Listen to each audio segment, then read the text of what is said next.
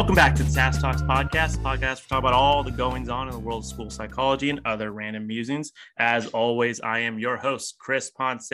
Joining me today, I have the infallible Jen Baker. How you doing? Hey, what's up? Well, I noticed Brooke took his mic off first, so I try to throw him off a little bit. I was thrown. Gotcha. I was thrown. I thought it was coming my direction. How you doing, Brooke? I'm good. How's everything up in Lubbock? Today was good. Of course, today, when you listen to this, all will not be today. So anyways. Anything going on in your guys' world? Anything that's fun or interesting? Your silence is reassuring. So it's great for a podcast. So just kind of, I know this is, again, this is going to be dated. I hate saying this, but watched the Oscars recently. Yeah. And I think I had seen most of the movies that were high. This was a first for me. Normally, I'm catching up late to the scene, and I'm seeing movies on the Oscars that I've never even heard about before. But last night, I had done my homework and I watched most of the movies this year. Well, were they movies that you purposely went out of your way to watch, or you just happened to see them and they were nominated? I did go out of my way to watch a couple of them. Yes. Okay. So what were some of your favorite movies that were nominated? So it took me a little bit to figure out what was going on in Power of Dog or whatever. Right. But that I had to go back and read up and kind of figure out, put some pieces together. That is definitely a movie I would not have watched had it not been somebody, I think, suggested. What's his name? Cumberland? Benedict Cumberbatch? Yeah, him. Way to butcher that, man. Should I know him? You know what? In your world, maybe not. So I don't know. No. Did you watch Coda? Because that's a phenomenal movie. Coda was amazing. And I wanted to watch it like immediately when it came out, but it really took us a couple of months to finally sit down and watch it. And so glad I did.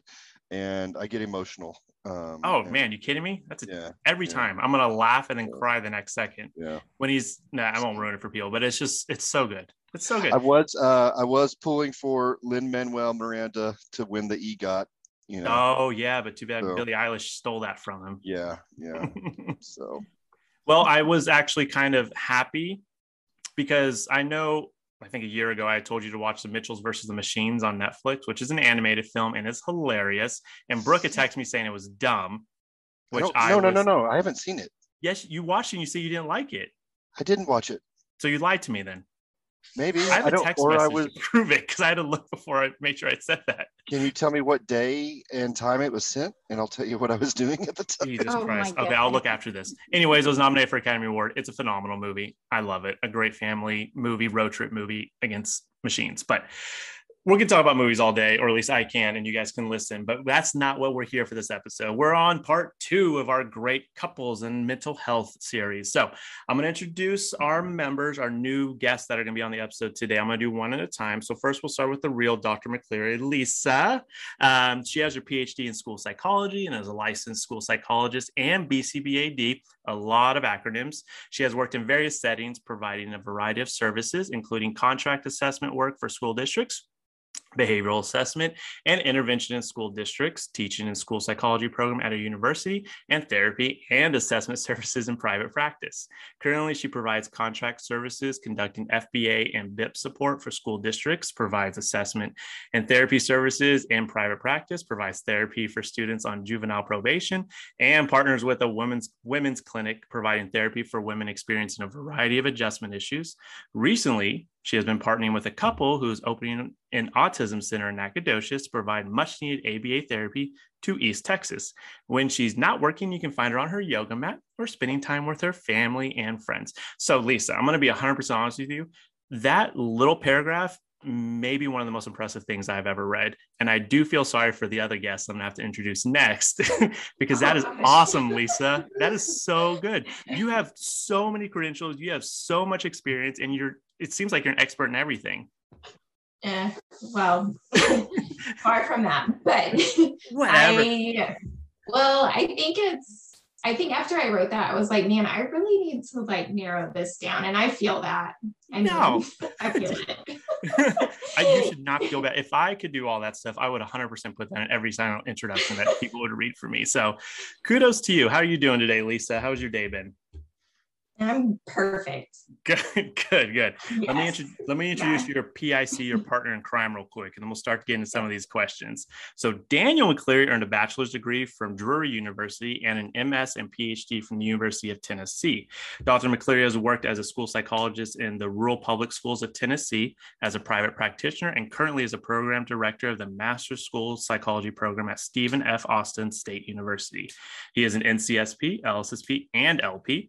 Daniel has served on the task board since 2015 as a newsletter editor, public information and relations chair, and currently as the Area 1 representative. What's going on, Daniel? How you doing? I'm doing great. I mean, really, all you needed to say was married to the real Dr. Lisa McCleary. That sums up my bio.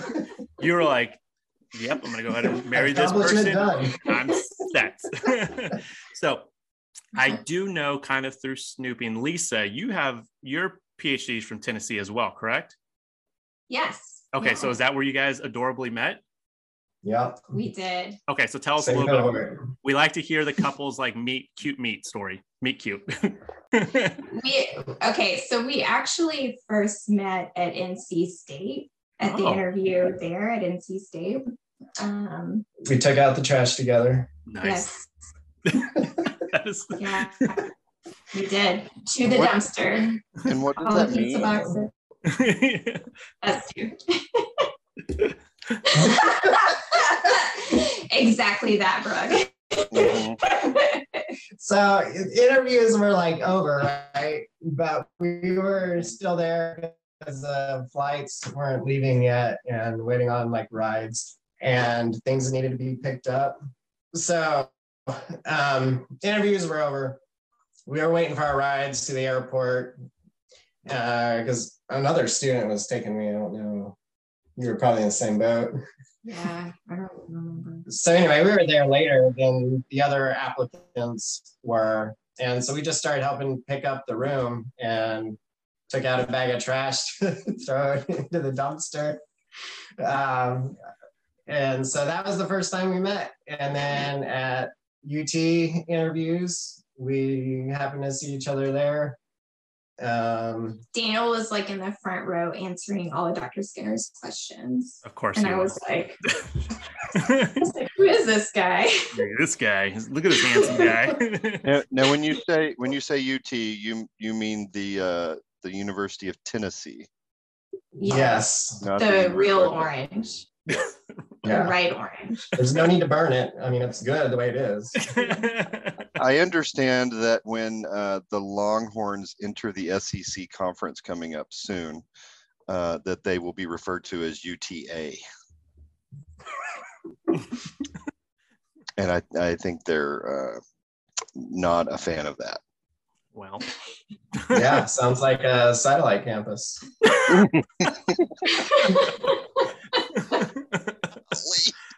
Just one letter separating them. That's great, Dan. I don't know if that was on the spot or you thought about that for weeks and just waiting for it to plug in, but that was phenomenal, Daniel. I appreciate that. That was really good. I do what I can. Thank you.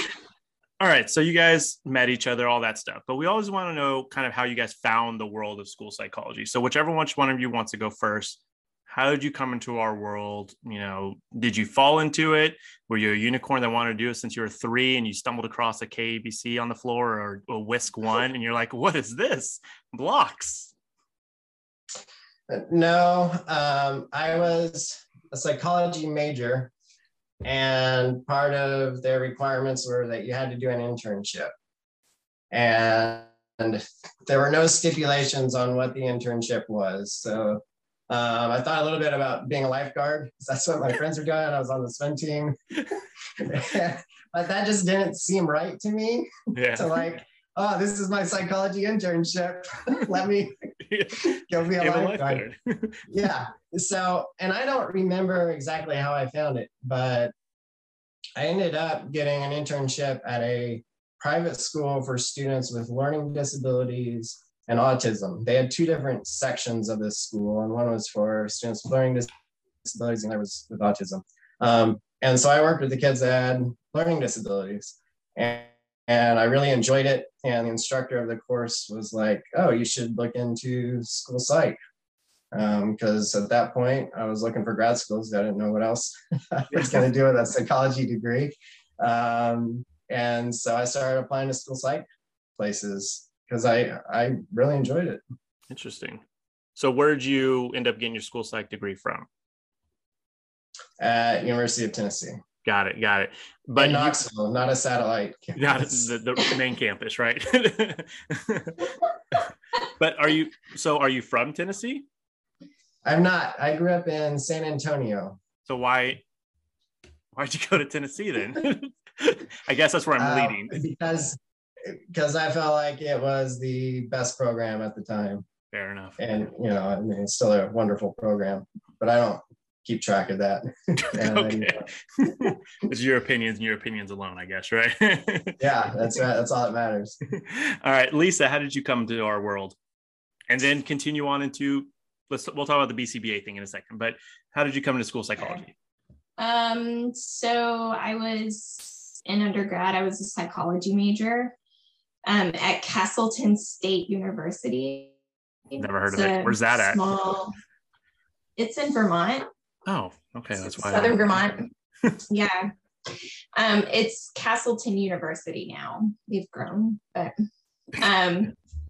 I am a first gen PhD and first gen college student, and I graduated valedictorian, and I got a state scholarship to any state school in Vermont.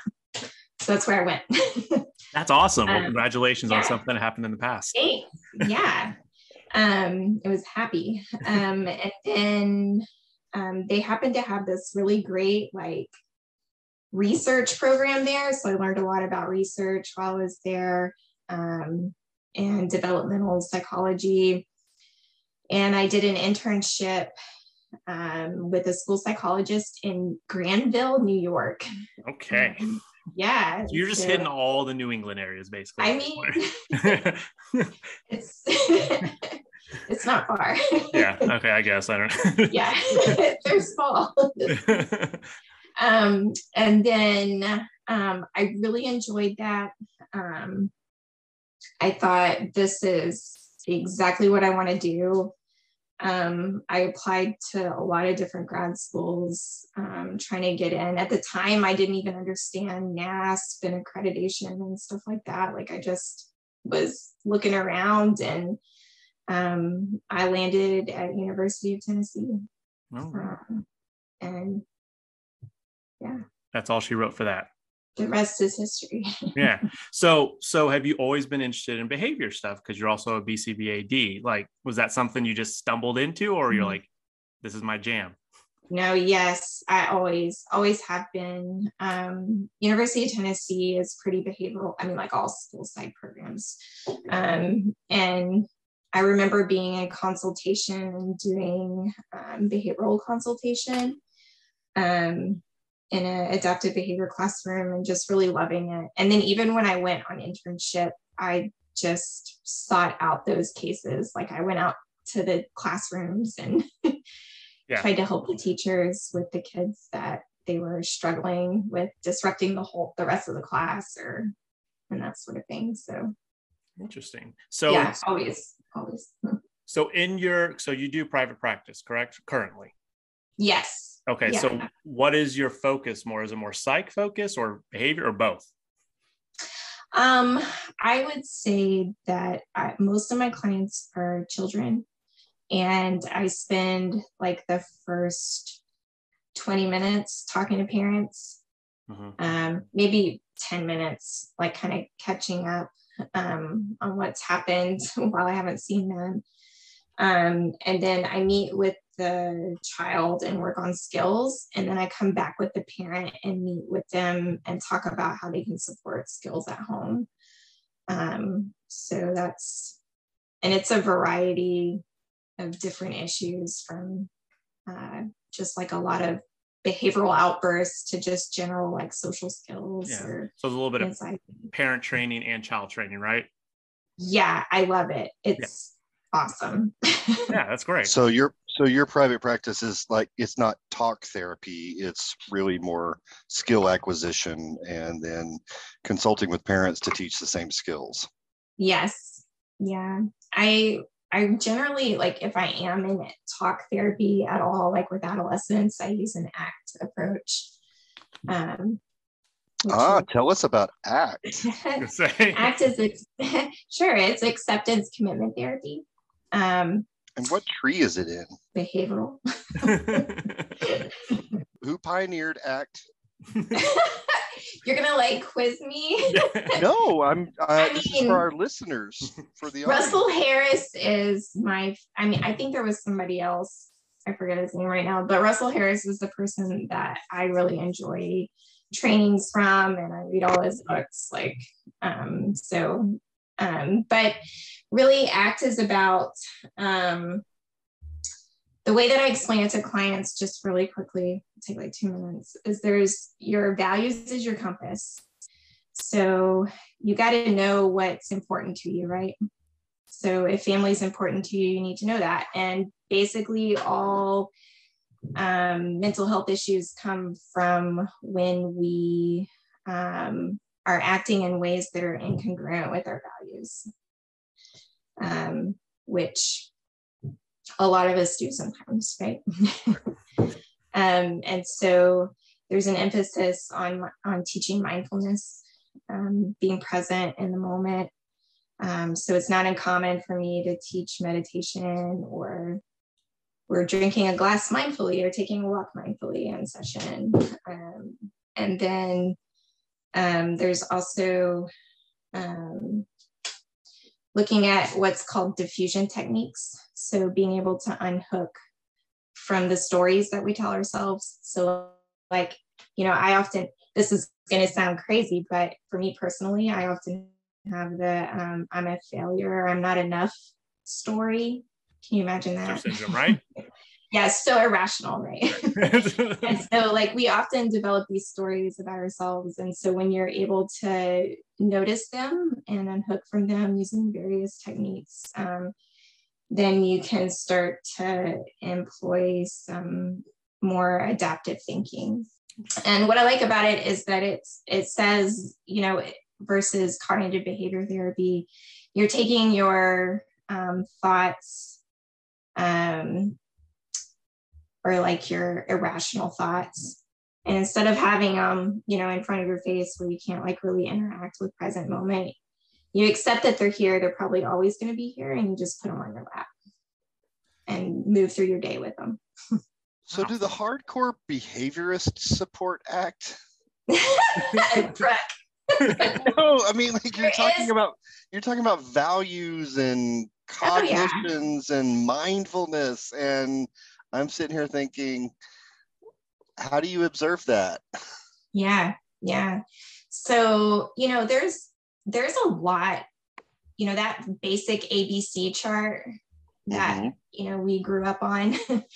It's becoming a lot more diverse, and I think there's this movement towards acknowledging thoughts that might occur and the stories that we tell ourselves. So do you have Daniel on a program right now? It's impossible to put Daniel on a program. Really? Oh yeah, Daniel's on his own program. I can't. So, and then I think you had said that you're interested in trying to figure out whether a child needs NET or DTT. What do those stand for? Okay, so NET is naturalistic environmental training, which is real applied behavior analysis, in my opinion. So it looks like you're playing, but you're really like reinforcing the child every time they're engaging in some social skill that you're trying to teach them. So it's not that kind of discrete trials where you're sitting at a table and presenting the same kind of trials over and over to the student. And so then DTT is your discrete trial training. Yeah. Okay. Has a place, like it has a place, just like resource classrooms, and it has a place, but also that NET has a place as well. And I think it's a good blend and understanding when and how much, which I don't think people are really good at knowing. And there's this whole like bridge. So when I went to private practice, just working in that environment and like, you know, starting to work with starting an autism clinic, there's this pressure that the clinic wants you to put 40 hours of ABA in your report, right? Okay, so which I know as a school site comes to the school and they go, give me 40 hours ABA. The doctor says I need it, right? And so it's like, but how are we making that decision? Like, who says 40 hours? And like, does insurance really understand that? And the reasoning behind it, from my understanding, is that insurance companies rarely approve 40 hours. And so they want you to say 40 hours so that they can get the most that they can get approved. And so, you know, but the schools don't understand that. And the parents certainly don't. So just trying to figure out, how do we make those decisions and what data are we looking at to base those decisions on? So kind of related to that, I was talking with a mother of a child I guess he's going to be in ninth grade, and he has autism. They said that, you know, when he was an early toddler, he was self-injurious. He was, you know, spinning in circles, a lot of head banging, and you know, they had a really hard time. And I asked, you know, did you do ABA? And the answer was no. We chose other forms of treatments that were more holistic and had to do with diet and all that kind of stuff.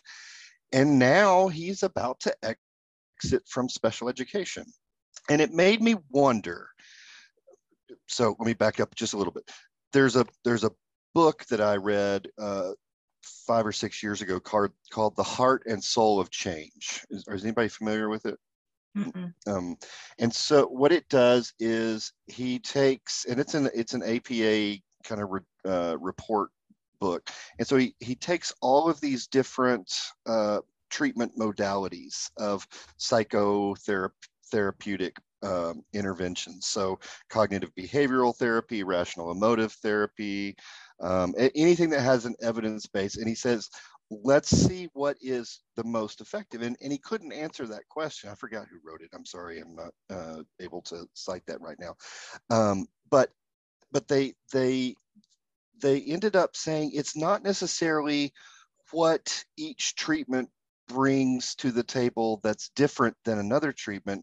It's actually what is in common with these treatments that is the heart and soul of change. It's active listening, it's rapport building, it's non-judgmental orientation. So it's all of those things that are common in each of these treatments that make it effective. And it may go back to this mother who chose holistic type therapies over ABA.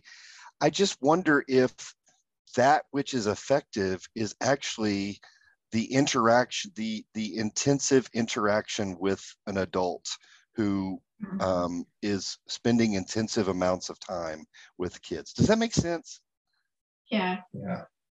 It does. Are you saying that the attachment to an adult is more important? Maybe it is. Maybe it is attachment. Maybe, yeah. and I don't know, maybe the word's not attachment, but engagement. Right. Yeah. I'm trying to grab for a word, but that's what it seems. Or even like Rogerian, like person-centered therapy. Absolutely. Was there a question in there, Brooke, or are you just talking? So Daniel, what you been up to? What's your teaching and research interests? So the masters and the have separated from each other. And I am the director of the master's program. And the master's program this actually started about a few years ago. And we offer a Zoom track now. And so students can enroll through the Zoom track. It's synchronous. So they would be Zooming into our live classroom, still there live time. So still having discussions in live time and needing to participate and all that stuff.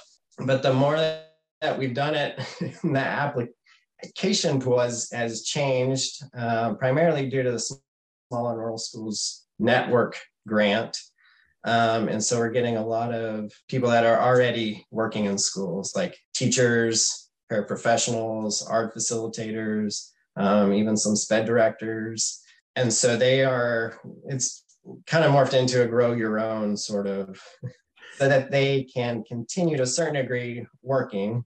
They cannot complete their field experiences on the same campus that they're working in. So trying to minimize the dual multiple relationships, and so that they actually get supervision as practicum or LSSP intern, rather than parents, students, and administrators treating them in whatever their other role is and expecting them to continue performing those. So they're actually getting the experiences that they need to be an LSSP and interacting with others that way. How long have you guys been doing this? You want to say 3 years? Really? Yeah, I mean, it's just now starting to kind of take off.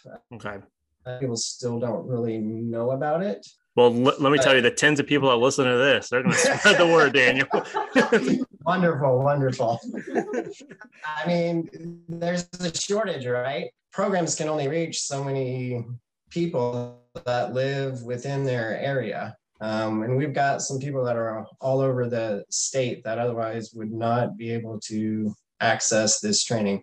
Now, we do make them come in for specific days, say to administer an assessment to demonstrate competency with these things. And that one assessment is really the one that I have the most concern about with doing virtual.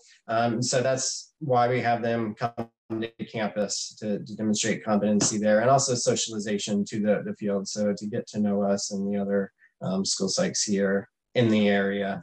And we're getting rid of our thesis. So we're going to be a much more applied program. So we're getting rid of those courses and adding in other coursework and increasing our field hours and switching from a scientist practitioner to a practitioner scientist model. Because I mean, at the specialist level, working in schools, that's what you need, in my opinion. Having a thesis, for most people, they're not going to be using it in the schools at that level. Right. Well, I know, so Nacogdoches is kind of centered between Dallas and Houston, right? I mean, not like directly center, but like that, right? A triangle, yeah. Yeah, like a triangle. Sorry, like closer to Louisiana, correct? Yes. Yes. Sorry. We're about a little less than an hour and a half from Shreveport. Okay. Well, what I'm leading towards is there's probably a huge shortage where you are, right? Oh, yes. Yeah, because I'm sure if there's graduating, they're like, well, I'm just going to go to Dallas or Houston. I mean, everywhere, but yeah. Yes. So do you feel like this is not only putting you guys more on the, I mean, I know it's still 3 years in, but that's bringing people to your program, right? And that's really good. Is there anybody that's in Nacogdoches that's doing it as well to hopefully stay there? We do have some, yes. And we do still get, like this year, we had 2 or 3 applicants that were wanting the face-to-face, which kind of surprised me, actually, because I was thinking nobody was going to apply to that anymore. Well, you want to come? Oh, Jesus, we don't have rooms. So do you feel? Yeah, I mean, we need LSSPs here too. So, it's not just for people that are, further away and don't have access to, a traditional campus. Right. Well, I think it goes along with what I was reading on Lisa's stuff. Is Lisa, you do a lot of contract work, right? Yeah, I did some contract assessment work just because I hadn't really done assessment in Texas. I did in Tennessee as a school psych. And so I was like, what is this about? What is this cross batteries? And so I really wanted to grow that. And so last year, when I first started in private practice, I also contracted 2 days a week with 2 different districts. And it was a lot of fun. I had fun doing it, but I also there is no shortage of work at all. and I think they would have, if I would have offered up more time, they would have taken it. And so it just, yeah. Well, that's what I was going to kind of lead into that with Daniel, is that for your interns, Daniel, do they stay or do they leave? So, the ones that are already in a school system, and a lot of them are coming to us because they're trying to go through this grant, the Small Rural Schools Network grant's mouthful. Right. And so they get reimbursed, I believe, for tuition, even for books, if they commit to staying in that district. I believe it's for 3 years after they graduate. And so the district also really benefits because they finally have an LSSP for 3 years. At least. Yeah. But no, really, like most of these people, they understand the need, and that's why they're coming to the program, because they're like, there's nobody around here, and we need this knowledge, this training to be able to do this work. And so and they are committed to being where they are, is what I've been hearing and experiencing so far. I don't think, I'm not aware of anybody that is like left, and everybody has always said like, no, like this is where this needs to be, and I want to be here. Good. I mean, if you're already in a rural area, chances are you're not wanting to leave anyway. Yeah. Like you know what rural is, and you know those people, and you're trying to make where you are better. Yeah. What are y'all doing for supervision in those communities where there aren't school psychologists? They're either working with a co-op, is how that district is already getting service. So, I mean, there has to be somebody around for that district, or they were like contracting, or there's somebody that's about to retire or that has retired, but they've been paying to come back. But we do have stipulations on like the supervisor as well. So the supervisor has to be a part of that campus for so many days a week. Because otherwise, if they're just contracting, say, to come in for 2 hours a week of supervision, they're not getting adequate supervision, in my opinion, because they don't understand how that school system functions, and they can't really give advice about how to navigate the system and work within it. So, yeah, there have been some situations where they have had some trouble finding a supervisor, and so I've reached out to some people that I've known in those areas or people nearby to see, because I mean the state's big. I don't know. I know some people, but I don't know people everywhere. Yeah. So yes, that is a legitimate, can be a challenge for some people as well.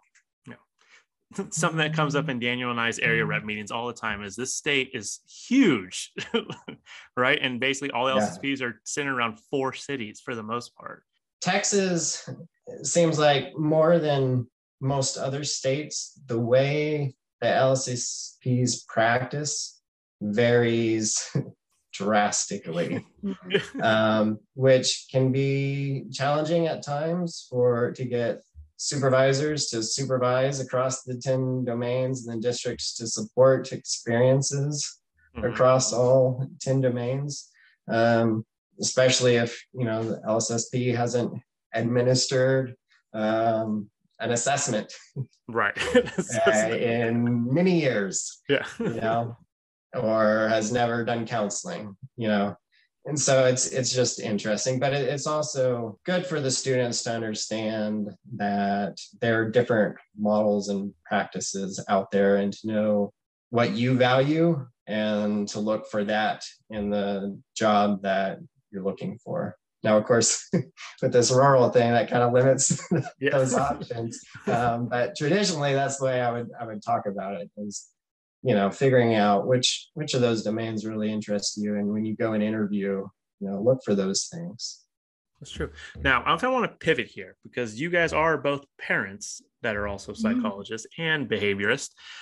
What's it like raising kids with another psychologist? Like, are you guys on the same, or are you like my wife and I, in not a bad way, but a behaviorist perspective, in a psychologist perspective for like a tantrum in the middle of Floor and Decor last weekend.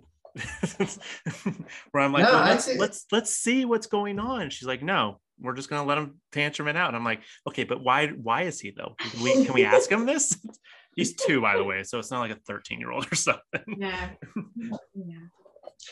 I'd say we are pretty much on the same page by and large. Yeah. That's fun. Occasionally we'll have a different opinion about things, but generally we're on the same page, or at least understand where the other is coming from. Yeah. Yeah. We also have a 2-year-old. We have Yeah. a 2 and an 8-year-old. Yes, Daniel and I have talked Listen. about the generalization of urinating outside for boys. So. Yeah. I think it is a bad thing to start. I think that is the gateway. I'm at Bottle Cap Alley a couple nights ago, and Otis was like, "Can I TT outside?" I'm like, "You TT outside. We're going home." I had to say that like 5 times. Well, so I'll say this was actually happened earlier today, that we were outside just hanging out, and our dog went to the restroom, and then my son was like, "Oh, that's acceptable, I guess." So we turn around, he's trying to pull down his shorts. We're like, no. You go inside the house. But he's like, but I thought this is what we're supposed to do. I go, well, not maybe for you, but so how, so maybe not even just children, but you guys are both psychologists and school psychologists. Is it easy to like have conversations with each other about things? Or do you find that kind of, maybe a hurdle of like, well, she already knows exactly what I'm talking about. The venting maybe cannot go, right? I think it's like, how they say you can't like treat your family. Like you really can't. Like, and I think, when Daniel really understands where I'm coming from at work. And so like, I have to say very little, like, if I had a hard therapy session or if I'm battling some like crazy case that's like litigated and, there's a parent advocate or whatever in the schools, like he gets that. He totally understands like that stress level going into it. Or like, even when I was working in the schools with aggressive kids and like coming home with like bruises or having to go, get medical treatment for, different injuries, like he understands that. And like people in that position who had husbands that were not in that field, they were like, get out. What the heck? And so like I appreciate that he like really understands that perspective. And it makes it, I think, less stressful for me and like more likely that I get to do what I like to do. But like when it comes to like our kids and like us, like maybe we can overanalyze things a little bit. But like for the most part, to me, it's like I'm still reaching out to my girlfriends for support. I'm still drinking wine and like doing yoga, and like it's still really stressful to be a parent, even if you're a trained parent, like we are. Like it's so stressful. I can't imagine being a parent without the knowledge that I have. I really can't. My wife and I were literally having that conversation the other day, Lisa. We're like, thank God we know these things, because can you imagine if we didn't and we're just trying to like wing it or look it up?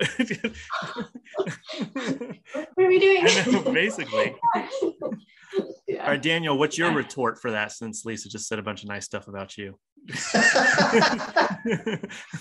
No, I agree with her. I think there are pros and cons to it. Place before, and we're not right now. That can be really nice because you understand like what the person's talking about, where they're coming from, and can have some more maybe direct advice or input. But then the con is that maybe you're talking about that work stuff too much and not talking or doing other things outside of it, and then that can be its own drain. So there are pros and cons to it. Limit shop talk. Shop talk. Yeah. So Lisa, real quick, because Jen actually had a question that I didn't know she had a question, but it kind of talks about some of the stuff we were talking about earlier. So I was just going to ask about your interest in tic and movement disorders. So I had a couple of clients with tic and movement disorders, and I realized that there's just not a lot of awareness or like not even knowledge of interventions for them in schools and even in East Texas. And so I started kind of like reaching out. And we have a good friend from grad school, Charles Galen. He runs like a private practice in Knoxville. I can't remember the name of it right now, but I reached out to him because I knew this was like an interest of his, and he's been partnering with Vanderbilt University and trying to get like more trainings out there and stuff like that. And so I've really been looking for like a CBIT training, which is, oh gosh, I'm not going to know what it stands for. Cognitive behavioral therapy and It's cognitive behavior interventions for tics. Oh, okay. Or comprehensive behavioral intervention for tics. Yeah, so it uses a lot of HRT, like habit reversal training and stuff like that, but like applied to tics.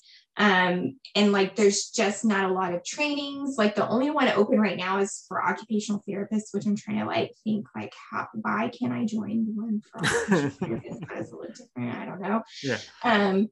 But so again, like there are some good effective treatments out there. And you know, how do we collaborate with neurologists? I recently collaborated with some neurologists at the Houston. It's the Houston Center for Movement Disorders.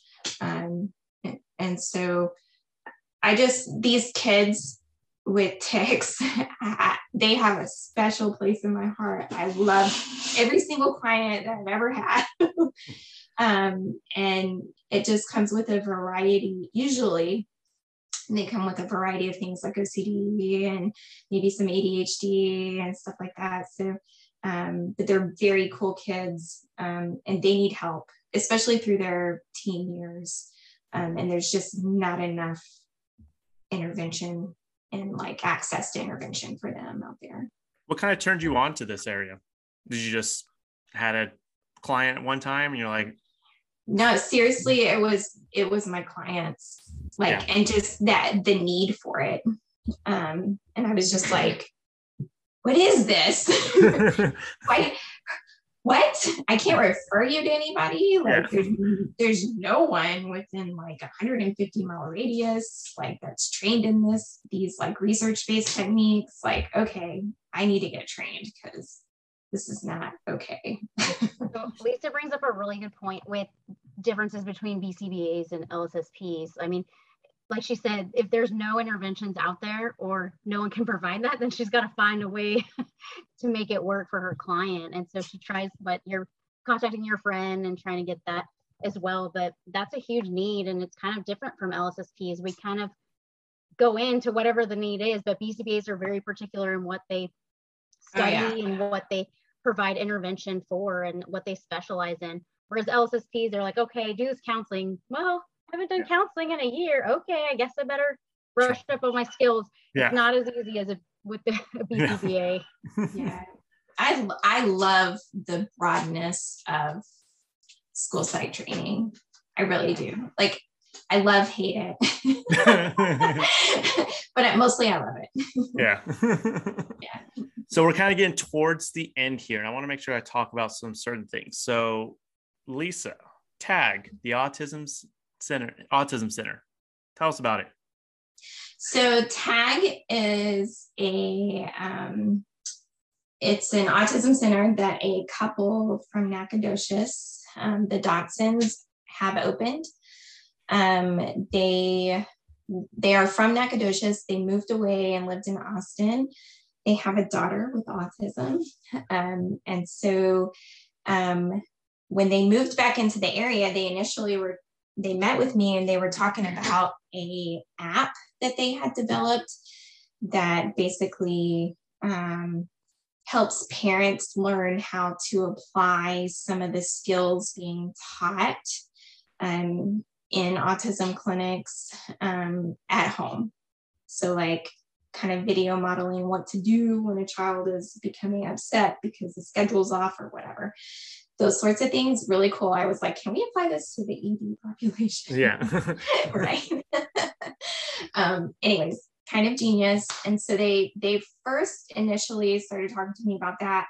And then they realized through conversations, through different stakeholders in the community, that there were just no services here. So like, you know, we the closest one is like Tyler, Longview, but the kids here don't have access to ABA therapy within like probably 100-mile radius for sure. Rural area, right? Absolutely. And so they get what they get when they get in schools and some private preschools that are around here, but they're not like through insurance or anything like that. And I saw, you know, the effects of that firsthand when I was working in public schools here in Nacogdoches, and so and surrounding areas. But they decided we're gonna buy some property, and they renovated it, and they opened up the center, and I'm in there doing assessments and forming treatment plans, and we're locating RBTs and really training up BCBAs. But you know, the title is TAG, meaning like tag you're it. It's a collaboration between parents and our staff at the center. And I love the moral and ethic compass of this couple and what they want to provide and services for children in this area. You guys have a lot of clinics out there? No. Okay, so it's just Lisa. So I mean, so you guys not only have an LSSP shortage, you just have a service shortage. Yes. In general. Man. Yeah. Well, and then like as we were navigating the, you know, the center and like getting credentialed with insurances and things like that. So you know, you have to have the diagnosis before you can be eligible for your insurance company to reimburse you for ABA therapy. Yeah. And so like, but then there's this bottleneck for even diagnoses. So like I diagnose, and there's like a few private practice people, and then children's has like a 90-day waiting list or something like that. I'm booked out till mid-June now. And so it's like there's this bottleneck there of even just getting the diagnosis so that you can get the services. And I'm sure COVID impacted that too. Like I know it did. Man, I'm sure it did. So I guess maybe in your program, Daniel, are you like trying to like make sure they stay there? Like truly, like not being a smart ass, but like if no, I give them autonomy.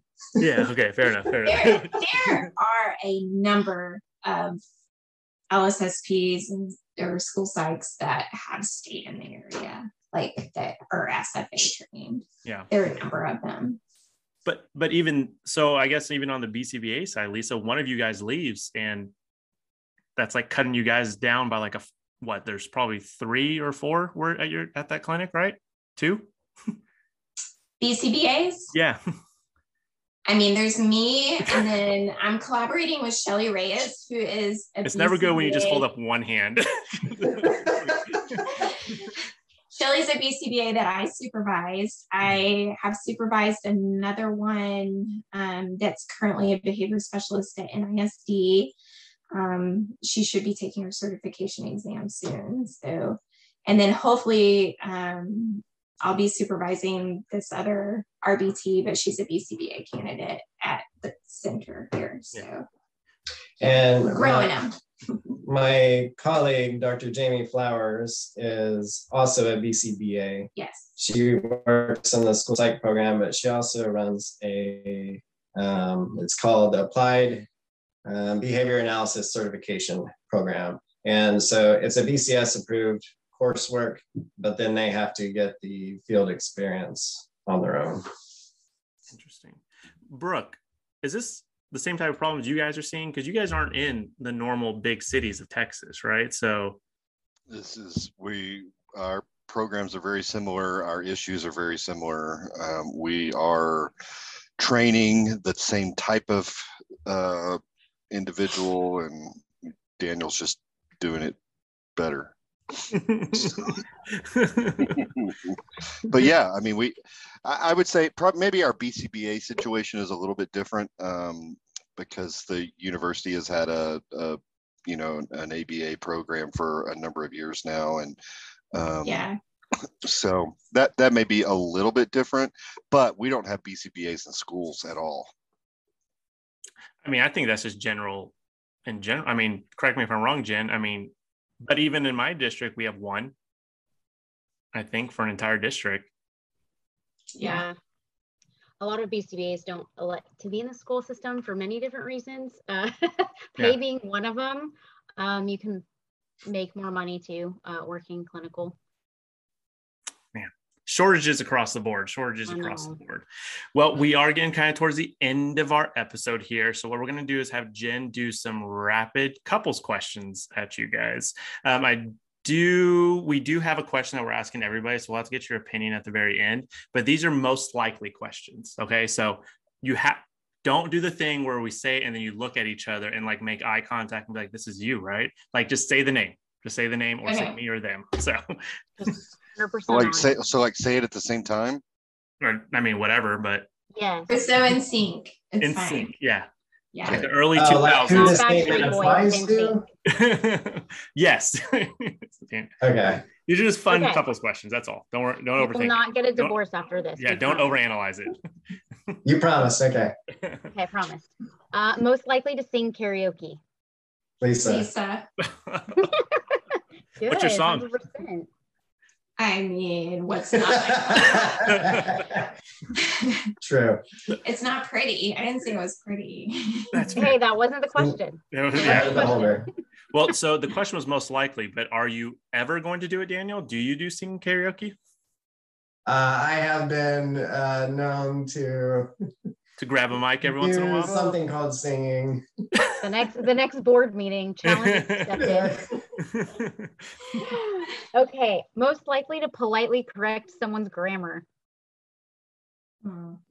Neither. Yeah. Oh, good. Can we do that? Okay, we had takers on the list. We don't care about that. That's one of those critical items that we look at. I love it. We don't care. Yeah, we don't care that much. Most likely to lock themselves out of the house. Lisa. I feel like there's a story behind that. Multiple ones. When does she not lock herself? Just generally keeping up with keys is not a strong suit.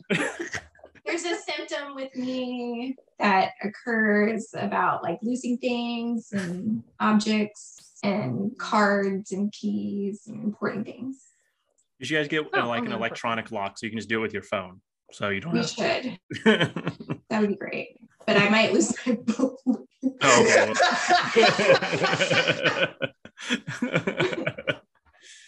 Well, that doesn't help. Okay, most likely to snore. Daniel. Gotcha. Got one. Awesome. Who is most likely to say sorry first? Lisa. Aww. Love it. Most likely to start up a conversation with a stranger. Lisa.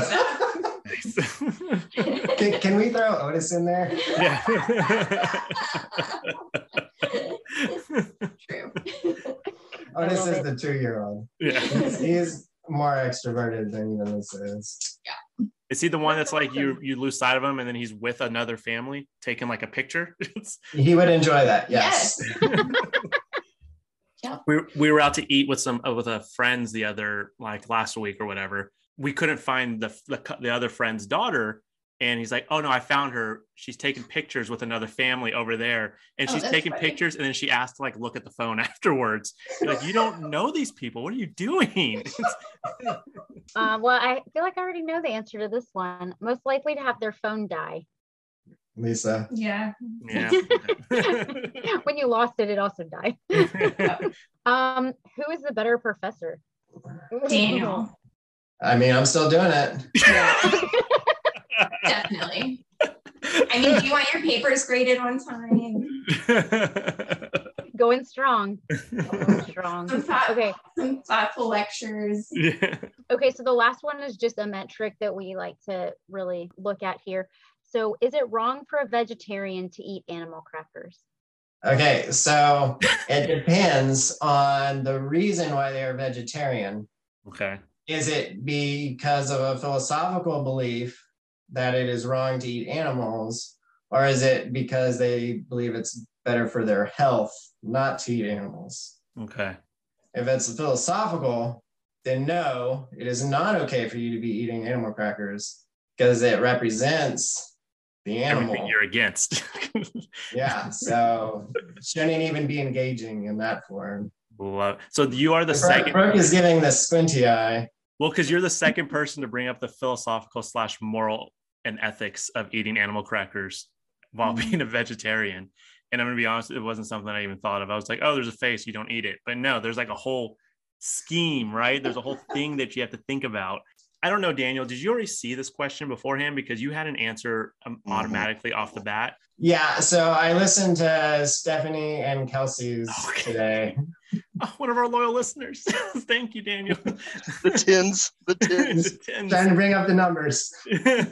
So you're like, all right, well, I'm gonna have an answer for this sucker. That's right, nailed it. Lisa, do you agree What with about Daniel? Lisa? Yeah. I mean, I think everybody could use an experience of eating an animal. What's your But this is like lions and like exotic animals. Like some of these are endangered. Well, they shouldn't have gotten caught, I guess. what's your favorite animal The cracker? cookie. It's a But you said a lion. It's a cracker. What was you saying, Brooke? I said, really what's your favorite animal cracker? I don't have a favorite animal cracker, but I will say the camel, because there's multiple. No. pieces. Like, do you like the iced ones? Do you like the one that has just Well, like that's a cookie, sir. I can eat those iced ones like a bag of chips. Yeah, those are routinely in my lunches for the I day. mean, Remember The only so good. the only good sprinkle is the iced animal cracker sprinkle. Otherwise, I'm anti-sprinkle. Is there an ethical or philosophical reason behind that as well? No, just I know what's good. All right, Chris. Well, I want to thank the You McClearys. can close it out for our sponsors. I want to thank the McClearys for being with us today. You guys have a lot of knowledge and information. It's really nice for you guys to endow that upon us.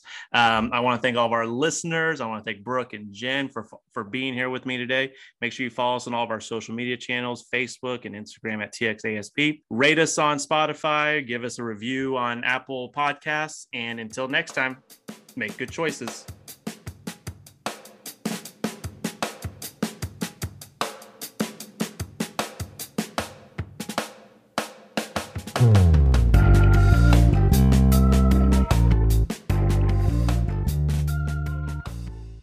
So Chris put in a word that he's putting into every episode, but he's not telling us what it is.